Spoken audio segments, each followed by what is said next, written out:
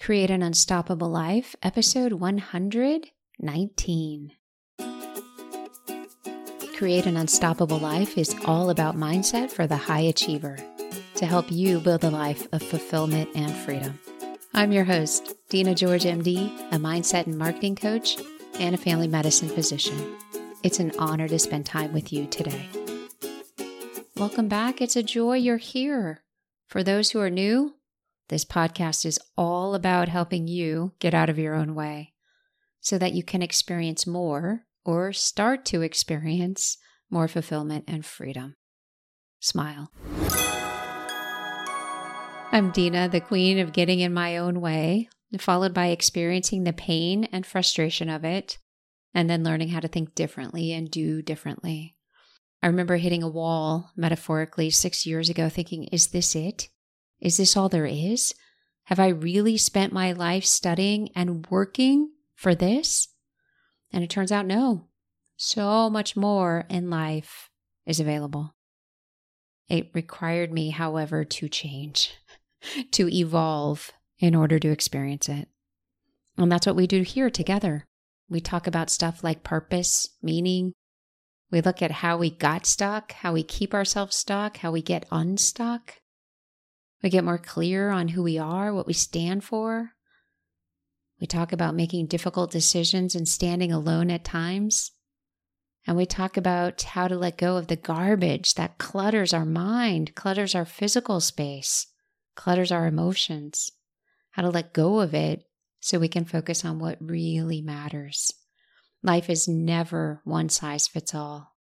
We all have a different purpose, a different calling. We all have a different definition of meaning. Many of us bought into others' ways, their ways of doing things, their ways of living. We adopted them as our rules. And at some point, those rules stopped working, probably because they were accepted without even questioning or realizing it. I'll tell you, I lead a real life. You're going to hear about it. There are successes and failures, and there's a ton of learning and a ton of growth. Some of it is from me kicking and screaming. So that's a summary of the last 118 episodes. And before we go on, a shout out to Latifat and her sister in the UK. Thank you for your support. One more thing, an update, Authenticity, Courage, and Empowerment, the Conference for Women Physicians. We're creating the schedule and lining up speakers this weekend. The link for registration will be available later this month, I promise. But mark the dates now, April 28th through May 1st, San Antonio, Texas. Here's what the event is about: welcoming you into a space where we all belong and where we're all there to learn and to grow as a community. All right, on with our show. I read the clearest definition of imposter syndrome recently in the book Think Again by Adam Grant. High competence, low confidence. That's it. Simple, right? There's a mismatch between confidence and competence. So we can end the episode right here, yeah?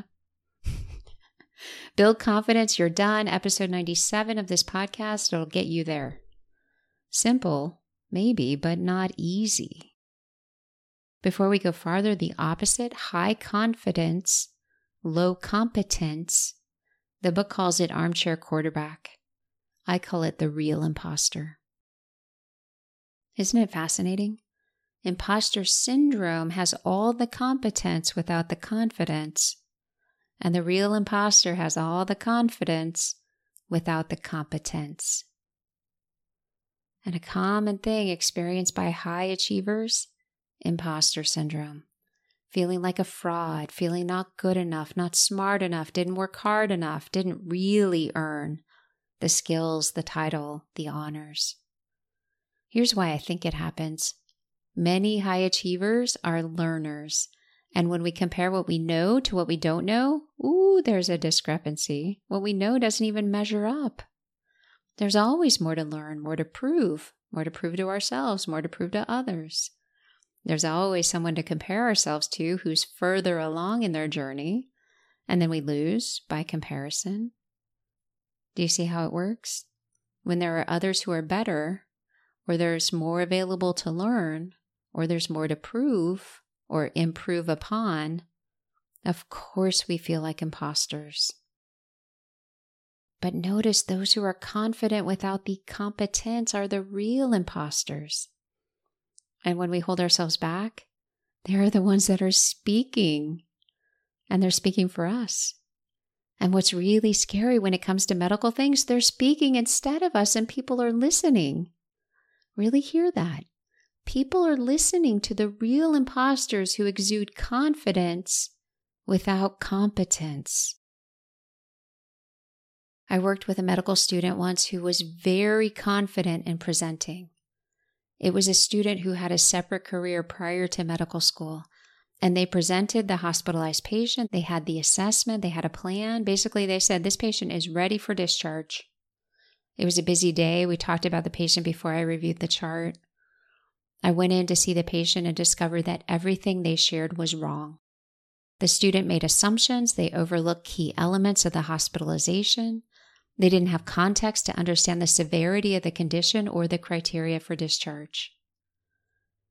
Let's pause for a moment. This is exactly why students are in training, to learn these things. The point of the story is that the confidence did not match or even come close to the competence. It's concerning, right? Not in the moment. It's my job to build their competence, or at least to help all students in this way. It's my job to take care of the patient, to make all decisions for the patient, so no decisions had been made. What's concerning is that if there's little change in the competence and the student's confidence remains high, it can put patients at risk in the future. It can put attendings at risk in the future who trust the confidence without verifying if it's associated with competence. We never want imposters to speak for us, or really to speak at all, because of the harm that can happen. And the reason for talking about this, for opening up the conversation on the real imposter versus what many of us experience as imposter syndrome, is to give you the opportunity to rethink holding yourself back, to rethink judging yourself and bypassing opportunities because you think others are more qualified. There's a great chance that they are not. Going back to imposter syndrome, here's the definition from healthline.com. Perceived fraudulence involves feelings of self-doubt and personal incompetence that persist despite your education, experience, and accomplishments. Imposter syndrome is so common, so normal, so accepted. And many, many high achievers live with it daily. It may sound like, who am I to think I can do that? I don't know enough. I haven't done enough. When I have the next degree or certification, I'll be ready. Or others are better at this. That's the mental chatter we buy into and keep ourselves small. And then we attend a talk or an event, we hear someone else present and think, what's wrong with me? I totally know what I'm doing. Why did I pass that up? Why do I continue to stay quiet or play small? I could have done so much better. Those extremes in thinking. On one side, not enough, not good enough. And on the other side, oh, I'm so much better. And it's the side we listen to that wins. We don't think to listen to the side where we're more than enough until it's too late. Until it's after the fact the opportunity has passed us by and we're mad at ourselves for falling into the trap again. It's heartbreaking when you hear it from others, right? Like your favorite person when they share what they're thinking and feeling, that they're not enough, they're not good enough. And you know that they're actually more than enough. It's heartbreaking when you hear it from a child or from a colleague that you respect. When they share they're not good enough, they're not doing enough, they don't know enough, they haven't been in it long enough. I attended a conference for women physicians last weekend. Many conversations included how someone held themselves back. Either in the past or they're doing it now. They feel like a fraud. They're feeling like they're not enough. You know, when we do this, when we downplay our competence, we allow the real imposters to speak. And it's not just you, my friends, it's me too. We buy into our own stories, our old stories that continue to recirculate. But it no longer has to be this way. And I'm not even joking. Here's what's available to you today. You can decide you're good enough.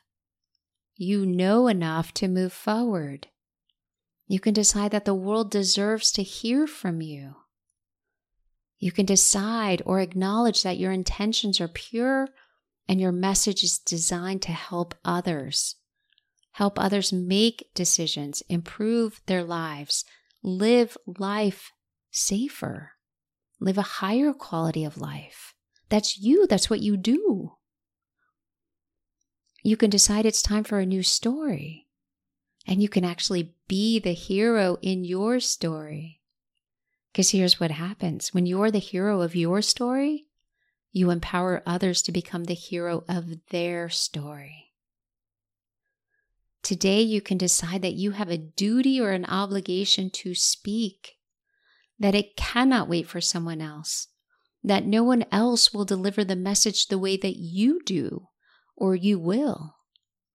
You can decide that no one else can help as much as you can, because you have the drive, the passion, the core values, the belief in who you serve and how you help.